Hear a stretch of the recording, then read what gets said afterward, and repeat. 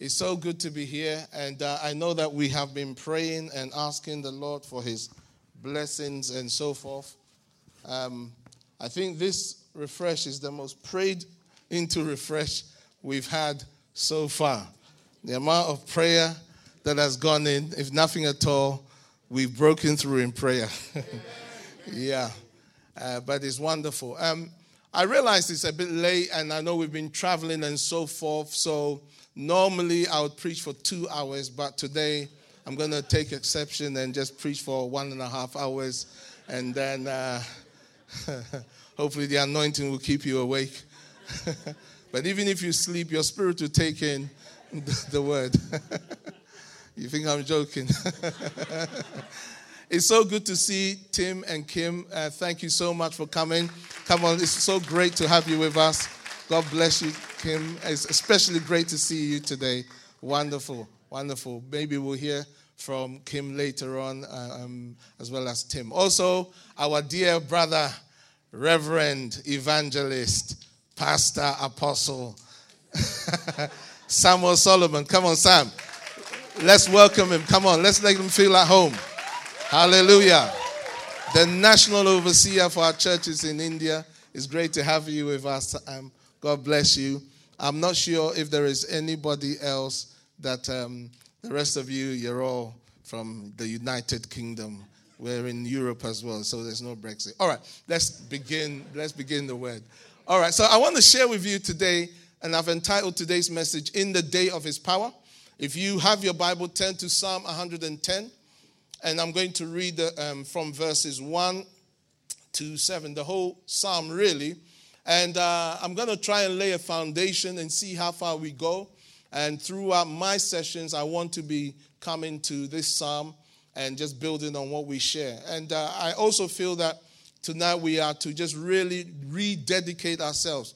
Regardless of your age, if you can understand what I'm saying, I really want you to pay attention, because I do believe that God wants to speak to you. Young people, God wants to speak to you. Old people, God wants to speak to you. People, God wants to speak to you. All right, Psalm 110 from verse 1. The Lord said to my Lord, sit at my right hand till I make your enemies your footstool. The Lord shall send the rod of your strength out of Zion. Rule in the midst of your enemies. Your people shall be volunteers in the day of your power, in the beauties of holiness. From the womb of the morning, you have the dew of your youth. The Lord has sworn and will not relent. You are a priest forever, according to the order of Melchizedek. The Lord is at your right hand. He shall execute kings in the day of his wrath. He shall judge among the nations. He shall fill the places with dead bodies. He shall execute the heads of many countries. He shall drink of the brook by the wayside. Therefore, he shall lift up the head. Amen. So, we're talking about the day of his power. So, what am I referring to when I talk about the day of God's power? What is the day of God's power? Well, I see it, and how I believe it is, in reference to what we've read, as the manifestation or the expression of God's kingdom in supernatural power. When God comes down in such a way that we can see his supernatural power clearly being exhibited to all. And everybody can see without a doubt that this is God. It is a season or a period of time when God is freely exhibiting his strength through his church. It can be seasonal. In other words, like we have summer, winter, autumn seasons. It can be seasonal. It can be a specific event, even like here, where God will decide to visit his people in tremendous ways. It can be in response to prayer. And it also can be because of God's providence. In other words, God just decides he's going to do this.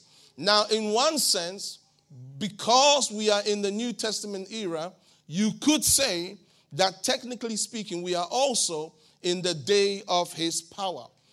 But the reality for many of us is, experientially speaking, most of us have not really seen real, genuine, consistent manifestations of God's power.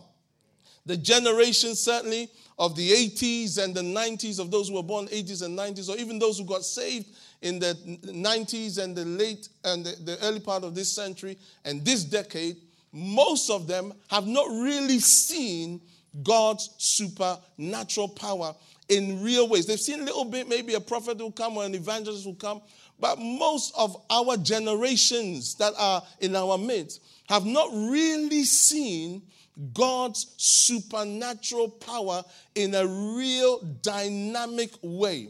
And my prayer is that you at this conference will have a hunger for the real thing.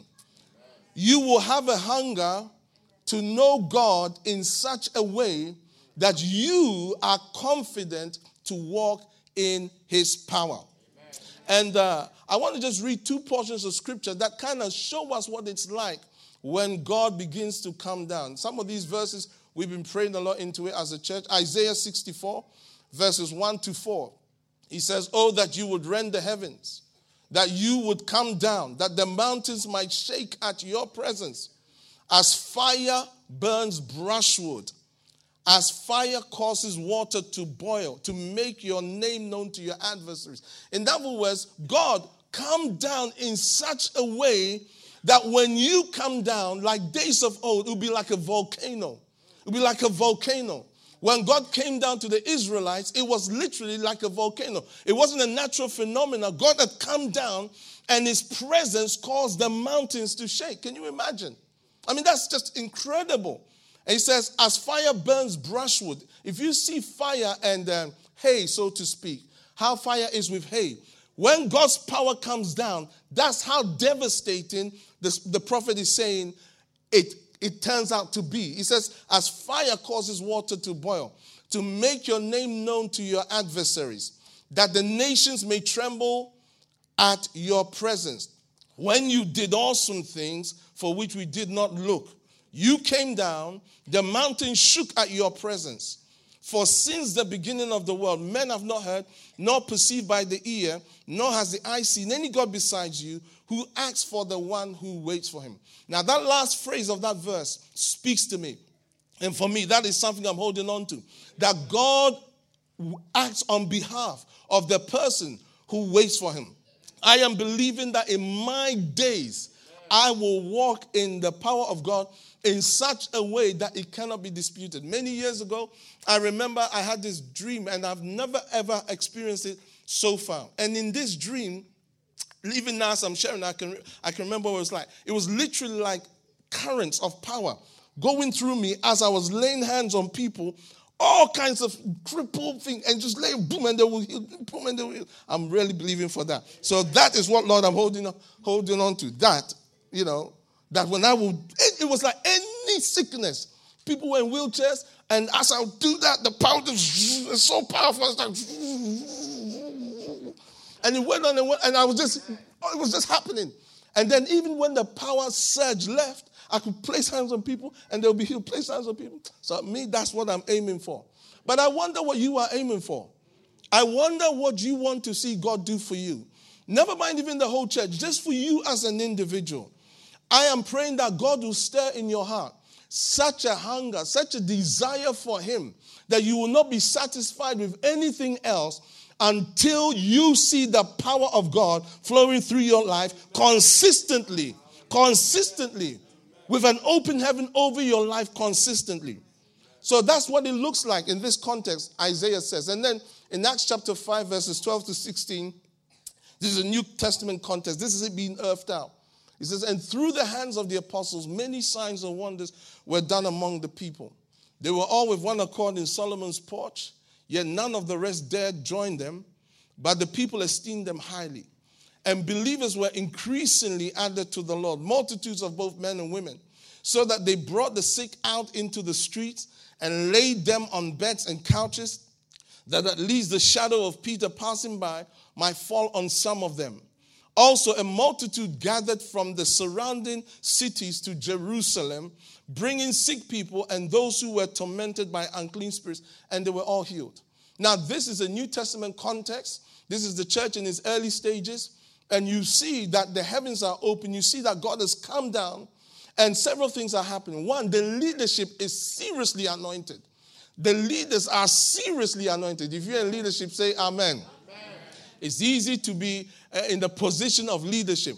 But I tell you, we are believing God that he will touch us as a leadership in such a way that our leaders will be seriously anointed. It says, through the hands of the apostles, those are the leaders, many signs and wonders were done among the people. Not a few. Not one person got healed of a headache and another person's leg was straightened. Many signs and wonders. And I pray that as a leader, you will have this desire that through your hands, look at what the scripture says, through the hands of the apostles. Amen. You see, it's easy to say, oh, God is doing it. But he said, through the hands of the apostles, many signs and wonders were done among the people. And they were all with one accord in Solomon's porch. Another thing when God comes down is there is oneness among his people. There is a unity amongst his people. He says, another thing is that none of the rest dared join them, but the people esteemed them highly. Great favor was amongst the people. Another thing he says, multitudes of both men and women were added to the Lord. You see hundreds upon hundreds getting saved because God is coming down. Another thing that happens is that you see that they have great favor with non-Christians. Non-Christians are seeing something that is happening with them and are saying, wow, this is amazing. These people you have to rate these people. Let me tell you something. The reason why gay rights and all these kind of things are an issue is because the church is not walking in tremendous power. People, let me tell you something. You can say any rubbish if you've got the power and you get away with it. Can you imagine? Elijah says to the king, you are the guy troubling Israel. And he says to the king, as the Lord God lives before whom I stand, there's not going to be any rain until I say so. And for 3.5 years, there's no rain because Elijah didn't say so. Let me tell you what's going to happen when God's power comes down. And people like you and me are being challenged. We can say straight up, you know what? Because you're giving us a hard time about this thing, let me tell you, there's going to be no rain. Rain is easy. In fact, you know what? No, let's just do something now. Brexit ain't going to happen anymore. Or Brexit's going to happen. I don't know. Which one do you want? I don't know. But you can make such pronouncements. Or, okay, you don't believe this Christian thing? Bring all the sick people, all the autistic people. Bring them. Start with the people in your church. Bring all of them. And heal all of them. Amen. Can you imagine? You can't argue with that. Look at the way you're looking at me. You can't argue with that. It might seem like fantasy, but I tell you, I am believing God that in my day, whilst walking in this tent, not in the age to come, in this tent, I will see that level of manifestation. That's what I'm praying for. It's, at times, I get so kind of vexed when I see some kind of things happening in church meetings where people are being prayed for and they're being pushed over, a lot of elbow grease to show that, there's power. I mean, what rubbish? You're healed. Well, okay, you're healed. Yeah. Can you hear me? Yeah. Say one. One. I mean, and then what gets me is then the church is clapping. Yeah. That ain't no proper miracle where you cannot dispute it. When a shriveled head is restored. One guy, a friend of mine, one of his pastors, went to minister somewhere. This is a true story. At least they told me, so I'm believing it's true. These days. But anyway, no. So the guy was ministering in a Muslim country. I think it was in Pakistan. And there was this hunchback guy that came to me. And this hunchback person, he said the guy was like this. And as he prayed for him and walked off, the people screamed because the guy just completely healed. And it broke a revival. I was thinking of bringing this guy to the church and letting some of that anointing flow. But Tim is here, so that's good enough. Hallelujah. But the point I'm making is this. When the power of God is being exhibited, arguments cease. These people had favor with outsiders, even though those outsiders didn't become a part of their number. Why? Because of the power of God. Another thing that happened was this. It says, mighty signs and wonders were drawing people from across the region. It says this. Is that also a multitude gathered from the surrounding cities to Jerusalem, bringing sick people and those who were tormented by unclean spirits, and they were all healed. They were all healed. Not some were healed. They were all healed. I mean, can you imagine what will happen if in one meeting, just one meeting, God comes down. We experience a divine visitation. In one meeting, and every single person is really healed. Yeah. Not psychosomatically healed, but really healed. Can you imagine what will happen the next meeting? You see, we need God to come down. We need God to come down. And we must not settle for anything else. CLF, we must not settle for anything else. We must keep praying. We must keep fasting. We must keep believing. We must keep seeking until God comes down. The Holy Spirit has promised me a revival. He has promised me a move of the Spirit. I remember Ken McGreevy many years ago before he died, he said to me, the Lord is going to take your ministry, your church you're going to experience a move of the Holy Spirit. And when it happens, you need to ask him for wisdom in how it's managed. You're going to experience a move. And I believe that we're going to experience a move. But I want to encourage us to begin to desire a real move of the Spirit. Let's keep on praying. Let's keep on fasting. Let's keep on believing God. Let's keep on calling it forth. Let's just keep pressing in. Those early morning prayer meetings, let's keep doing it. Let's keep doing it. Let's keep doing it. Those times of fasting, Lambeth are doing crazy fasts. They do 21, then they do 10, then they do 15, then they do 21, then they do 10. Let's just keep doing that. Amen. I think Woodford is trying to catch up. Brandon, we were just watching you guys, and I did once in a while a few. Hallelujah. But let's keep pressing. Let's keep pressing. Let's keep pressing. Because I tell you, as we do that, God will come down. Amen. We'll begin to see the day of his power. Now, let's look at some of the lessons from this psalm that we read, Psalm 110. I want to highlight several, and then we're going to pray and do what I feel the Holy Spirit wants us to do. The first thing is this. In verse 1, the day of his power, and these are in your notes there, the day of his power has been determined within the Godhead. He said in verse 1, the Lord said to my Lord, sit at my right hand till I make your enemies your footstool. One of the things you have to understand is this, is that there are no accidents in God. There are no mistakes in God. All the purposes concerning you and I have been predetermined by God. He has determined it within himself. And as time goes by, his purposes begin to unveil. What we have a responsibility to do is to discover what has been written in his book concerning us. Let me tell you something. God has determined your days, and he has determined in your days the kind of life he wants you to live. In Psalm 139, verse 16, David said, your eyes saw my substance being yet unformed. And in your book, they all were written, the days fashioned for me, when as yet there were none of them. The days fashioned for me were all written in your book. And you and I, if we are talking about in the day of his power, we need to discover what God has written concerning us when it comes to his visitation upon our lives.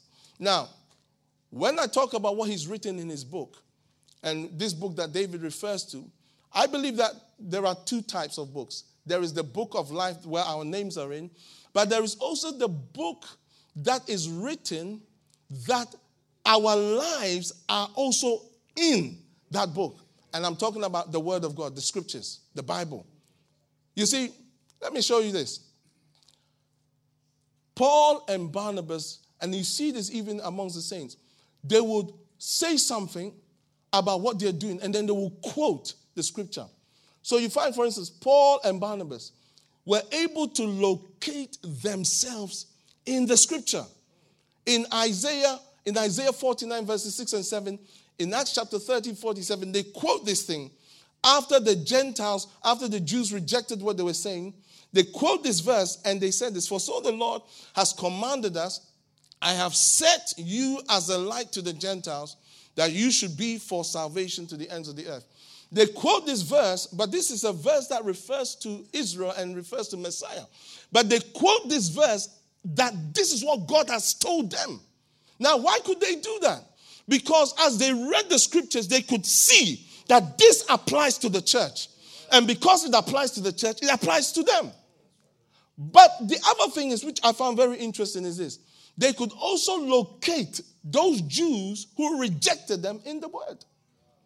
They could locate them.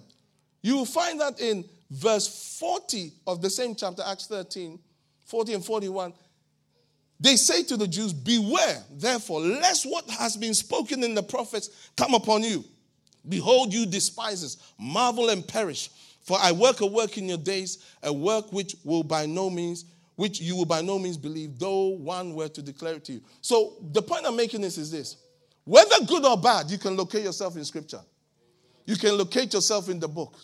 And what I'm saying to you is this. As a child of God, learn to find what the Bible says about you. And the way you will recognize that God is speaking to you is when you read the Scriptures, and as you read something, it bears witness to your spirit about what you are supposed to do. It bears witness to you about your assignment. That's where you can locate yourself in the book. So the point I'm making is this. God has determined your days when it comes to the day of his power. He has determined that you in these days are to be alive, and you will have several opportunities upon which to manifest his glory. Can you say amen?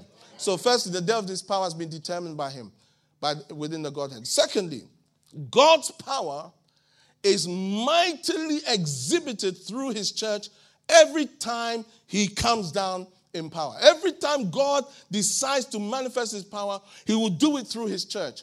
Now, the reason why this is important is this. God does not work when it comes to his redemptive purposes outside of the church. He does not work outside of the church because we, the church, are the custodians of his kingdom. And it is through us that the kingdom advances on the earth. So there are things we can stop and there are things we can release if we decide to do so. Let me tell you something. There are things in your family that are there because you've allowed it. There are things that are happening to your children because you have allowed it. When I see things that the enemy plans for my family, I sometimes don't even tell Aisha. I don't tell anybody. I deal with it. I deal with it. When I see attacks on my wife, on my children, on even the church, I deal with it. Why? Because I am a custodian of the kingdom. And God's power wants to work mightily through you. Look at verse 2. The Lord shall send the rod of your strength out of Zion. Rule in the midst of your enemies. What does that mean? Another version puts it like this. The Lord extends your dominion through or from Zion. In other words, the way God advances his kingdom, the way God causes his power to be made known is through Zion. Zion speaks of the church in its elevated status. It's a kingdom reference. It speaks of the fact that the body of Christ, the church, is not some lowly body of people. It is an exalted body of people. Amen. Hebrews chapter 12, 22 says, you have come to Mount Zion and to the city of the living God, the heavenly Jerusalem, to an innumerable company of angels. Beloved, we as God's people are not just gathering for gathering's sake. We are part of Zion. Amen. We are part of the great Jerusalem, the heavenly Jerusalem, the true people of God that matters when it comes to God's purposes. He says, the Lord shall send the rod of your strength out of Zion. What does that mean? What's that rod?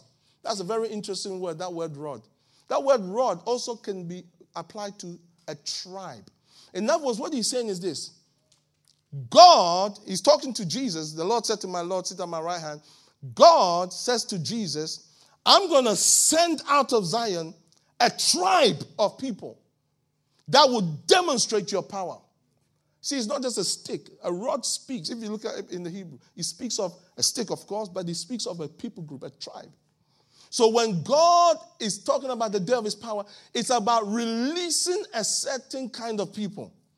A certain kind of people. Beloved, listen, you can decide to be a churchgoer or you can decide to be a kingdom operator. Amen. You can decide to be somebody who sits in church Some of you young people, sometimes I look at you, join worship, and I feel so sad. What you were doing when you were 10, you're doing when you were 18. What you were doing when you were 5, you're doing when you were 11. Listen, there must come a time when you say, I am serving God, regardless of my friends, regardless of my parents. When it's time to sing, I will lift up my hands and worship the living God. When it's time to pray, I will pray with all my heart. I will not look at my left and I will not look at my right. If my friends want to be on fire, let them be on fire. If they don't want to be on fire, let them be cold. I'll be on fire for Jesus. Young people, can you say amen? I didn't hear you. Can you say amen? Yeah. Some old people were also saying amen,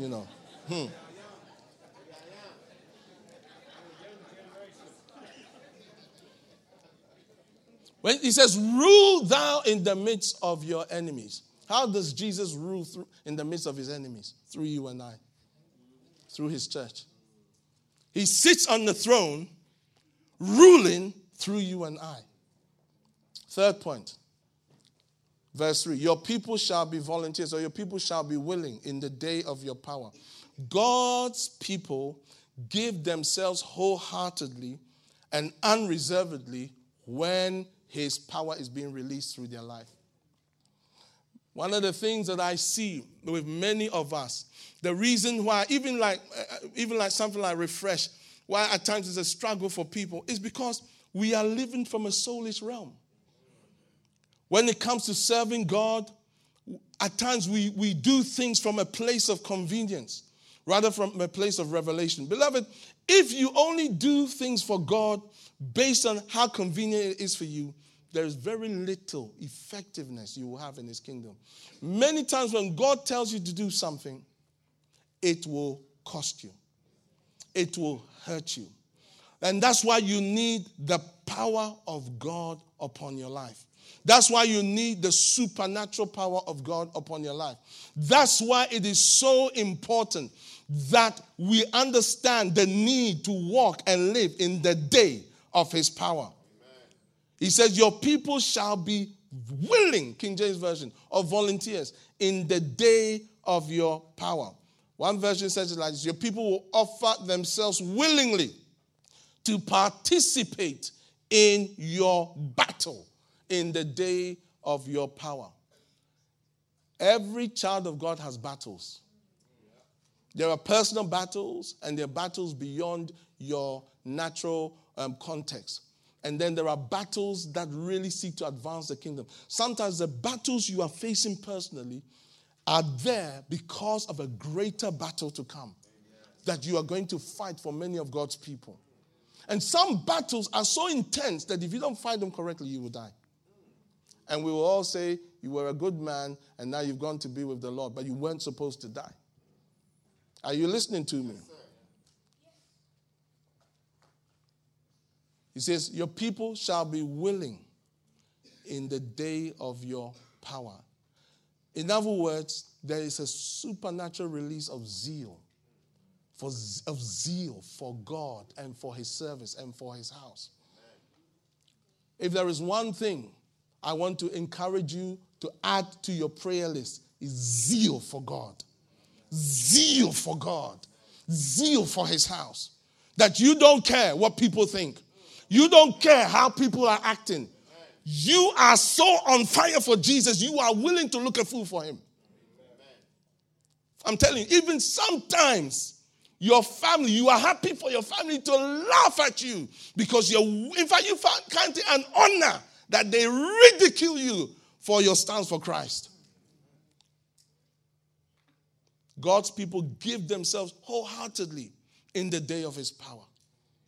Wholeheartedly. They give themselves unreservedly in the day of his power. Fourth point. There is a strong commitment to holiness in the day of his power. Second part of verse 3. In the beauties of holiness, from the womb of the morning, you have the dew of your youth. Now, Amplified says it like this. In the splendor of holiness, from the womb of the dawn, your young men are to you as the dew. Now, what is he saying here? Your people shall be willing in the day of your power, in the beauties of holiness. What he's saying is this. When God's power comes down, what begins to happen is we become zealous to live a holy life. In fact, we see it as a magnificent privilege. He says, in the beauties of holiness. That word beauties is in the magnificence of holiness, in the excellence of holiness, in the glory of holiness. Holiness is where you say you are devoting yourself to God. It's where you're doing things in order to please God. It's where you are seeking to give yourself to God. That's what holiness is. Holiness is you deciding to live and do your life for God, because of God, to please God. And that's what we are called to. That is the kind of thing, regardless of your context, if you are seeking to please God, if you're seeking to do it for God, if you're seeking to be it because of God, that's the kind of thing that causes you to begin to see God.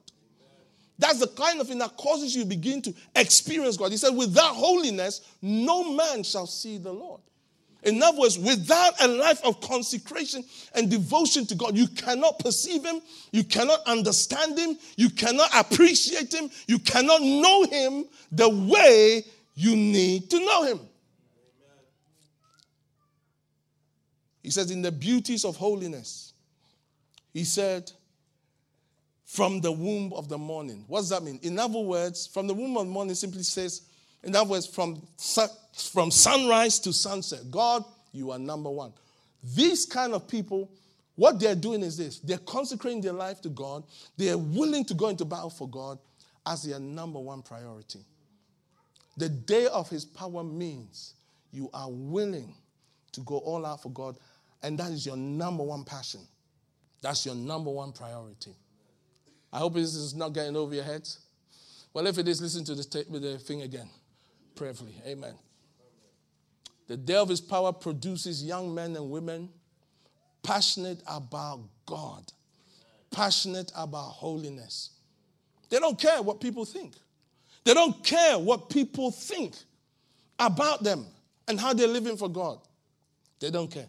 They are passionate about how they consecrate themselves to God. I see a holy generation rising up.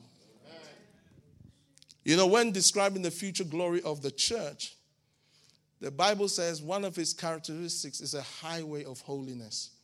A highway of holiness. Isaiah 35, 8-9. Help me with the time, Max.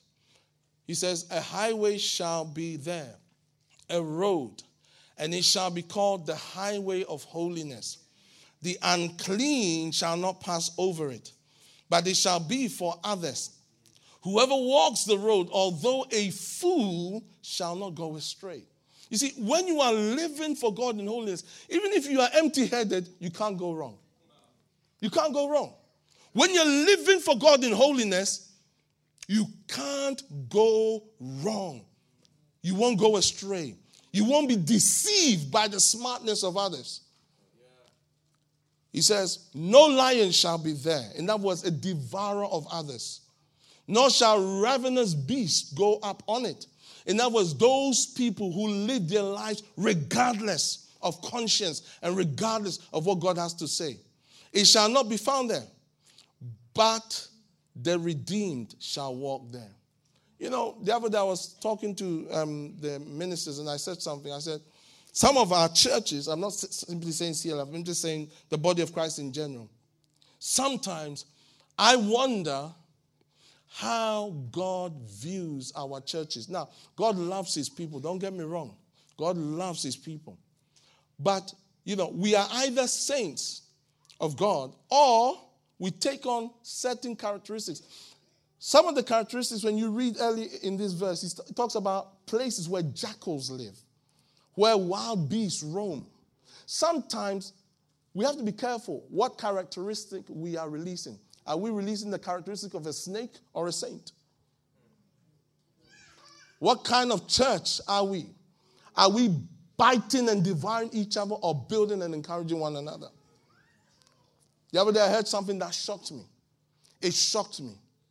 I heard something that shocked me. And all I'll say is it shocked me because I heard that certain people at times can look at another Christian and just cut their eye at them. In our church. And it shocked me. I was so shocked when the person was saying it, I looked at them blank. But I was shocked. Hallelujah. I was shocked. You say, how are you shocked? I was shocked. Sometimes it's easier to believe that people fornicate than that. I was shocked. Hallelujah. Let me just move on. I'm just saying, what kind of person are you? Are you given to holiness? Because when it comes to the power of God, you have to be holy. Sometimes you see people who manifest some kind of power, but they are unclean. Me, I don't like that kind of power, They are unclean. They are not living a holy life. They can get drunk. They can watch pornography. They can even swear and then come and preach a storm, lay hands on people and minister to them. Listen, me, I don't want that, I'm telling you, those kind of things terrify me. Because if you've done all of that and you're not holy, you're not living a holy life, our Lord says, depart from me, I never knew you. Beloved, I want to encourage you to aim for holiness. Say to your neighbor, aim for holiness. It's not easy to live a holy life. It's not easy to live a holy life. That word, a highway of holiness, that word highway is a very interesting word. It's talking about a thoroughfare road. In other words, a road with two ends, but with pipes, turnpikes on it. In other words, it's the highway with roadblocks. That's the highway of holiness. It's a road with roadblocks. In other words, at each juncture, you have to pay a price to move on. It's not just a straight road you just stroll up. In the Hebrew, it is a road with roadblocks. The highway of holiness is a road with roadblocks. In other words, every time you're moving for God, you're going to face a battle. And that battle is going to find out whether you are really serious about holiness. I used to hate preaching on holiness. I used to hate it because every time I preach on holiness, then the week after I get tested and tested and tested not to be holy. I didn't like it at all. Then I learned the secret. Live a holy life. That was the secret. Preach it. And then you finish and then you get all kinds of temptations. Because at times we're preaching the thing, but we haven't got the message. Live a holy life when nobody's watching. Live a holy life when it's just you and God and the iPad. Live a holy life. Hallelujah. Just you, God, and your phone. And then when somebody comes in, you quickly press it. Yeah. Live a holy life. Yeah. When you're walking, you see, sometimes, I'm walking the street, minding my own business, and I will see somebody coming. Very attractive looking human being. It appears that way. So now I have made up my mind. I just keep looking straight. And so what has been happening at times, I actually blank people I know. I didn't even know I knew them until they said, Pastor Joe. I said, oh, it's you. Oh, hallelujah. Because I was so busy. But then it also occurred to me, what if I was looking at what I'm not supposed to be looking? Or I decided to go, mwah, or something. And they said, mwah, Pastor Joe, mwah, what is that? Huh. Listen, people have greeted me many times. And I said, hello. They said, hi. I said, hi. They said, oh, I really love your preaching. I said, oh, yeah, I'm glad. Praise the Lord. Because the way they said hi, I thought maybe they looked at my pecs and thought, yeah, this is a man. But then they said it was my preaching. So obviously they've seen me somewhere. Yeah.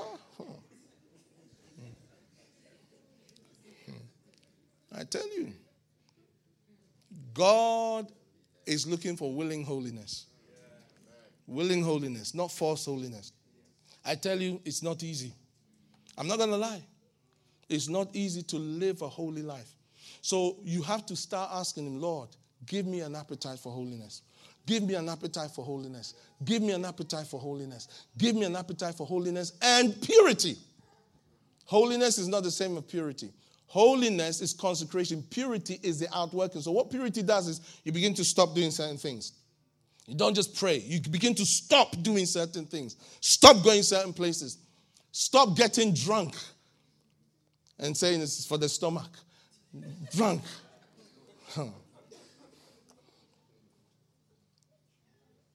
You begin to stop doing something. The other day, in fact, it was yesterday. I came here in the spirit of holiness. I went to the lunch in the spirit of holiness. I ate the first meal in the spirit of holiness. And then I said, this meal is good. In Joseph. Not the spirit of holiness, in Joseph. And I thought, let me just have a little bit more in Joseph. And then I sinned in the sin of gluttony because I overate. And so I said, you see how easy. See, I should have stuck to the holiness. When I ate that meal, I was full. I was okay. I was full. I was okay. I was okay.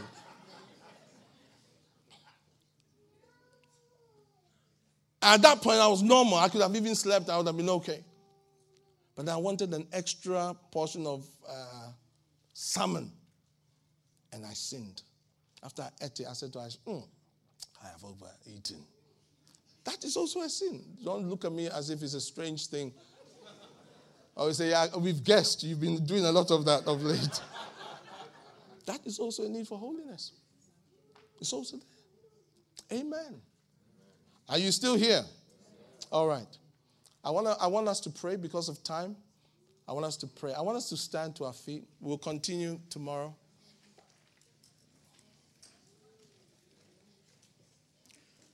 If I can have the musicians, please. I realize that at the beginning of a conference like this, it is very easy to just go back into what we know. But I really want to challenge you when it comes to God's power and your life. As I kept asking the Holy Spirit, I felt like He said to me, I should just encourage you to consecrate yourself afresh to God. Consecrate yourself afresh to God. And say to the Lord, you want to walk in His power. You want to walk under an open heaven. I want every head bowed and every eye closed at this time. And we're just going to pray. We're going to pray into certain things in our lives. I want you to begin to bring your life before God. Areas in your life that the Holy Spirit is highlighting. Perhaps for you, it's as simple as you just need to press in more of God. Perhaps there is an area in your life that you need to give over to God. At this time of refresh, as we want to be refreshed in God, we have an opportunity to let go of certain things. What are the areas in your life you need to let go of? What are the things in your life you need to let go of?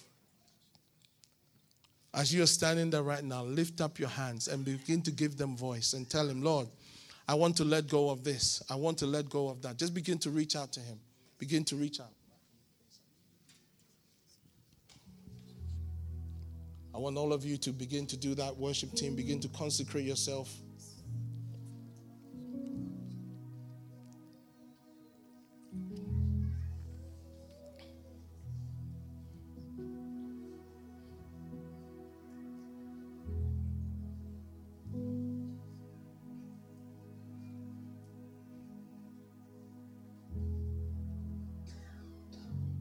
He says, your people shall be willing in the day of your power and the beauties of holiness from the womb of the morning. He says, you have the dew of your youth. You have the dew of your youth. What does that speak of?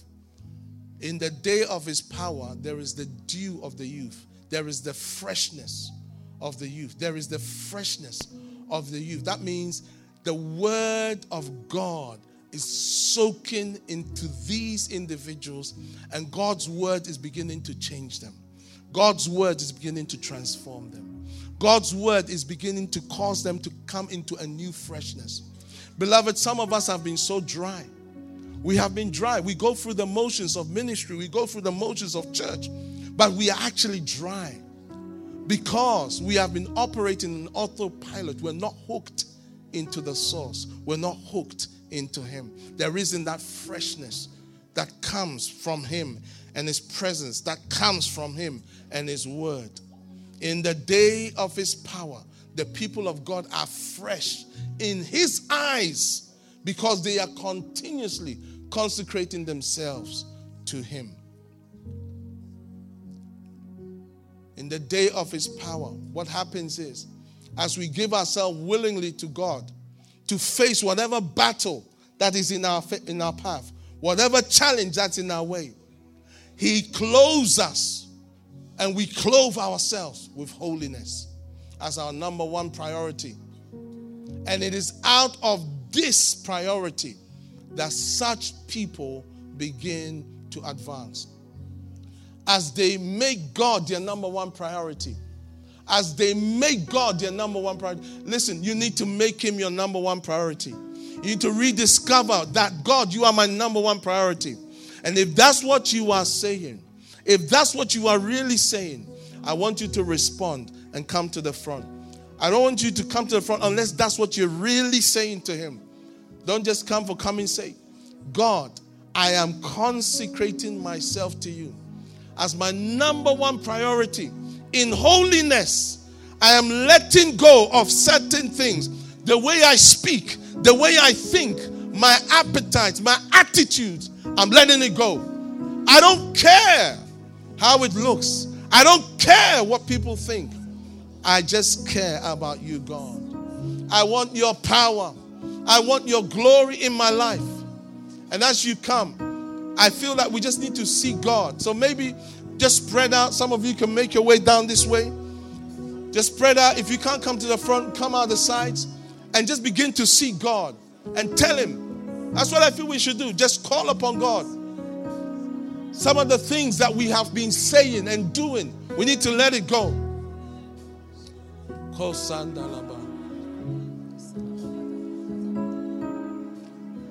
Keep reaching out. Begin to reach out. You can go on your knees. You can pray. Sharon, sing that.